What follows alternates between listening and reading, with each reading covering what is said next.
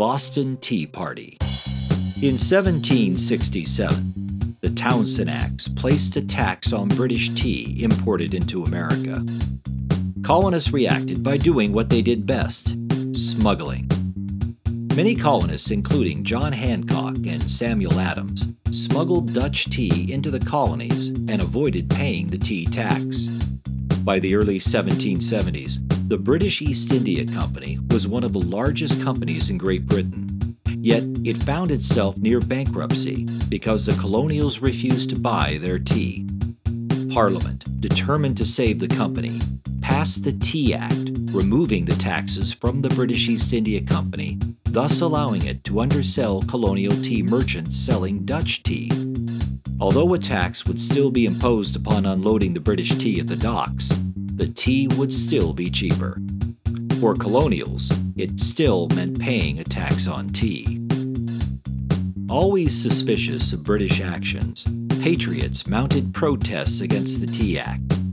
As British ships carrying East India tea entered colonial ports, every colony turned them away, except for one: Massachusetts.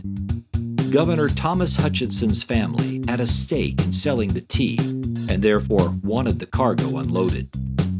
On the night of December 16, 1773, about 100 members of the Sons of Liberty, dressed as Mohawk American Indians, boarded the anchored cargo ships in Boston Harbor. Careful not to damage the ships, the men dumped all 342 chests of tea into the water, a value of over $1 million in today's money. Patriots intended to send a clear message to Parliament: no taxation without representation.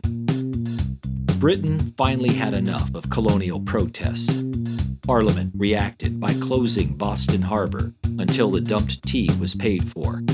General Thomas Gage took command of Massachusetts, placing it under military control. Britain intended to show the other colonies what happened when a colony defied the laws of Parliament. However, instead of intimidating the colonies, it brought them together. Within 2 years, colonial militia and British soldiers would engage in an open firefight at Lexington and Concord, sparking the American Revolution.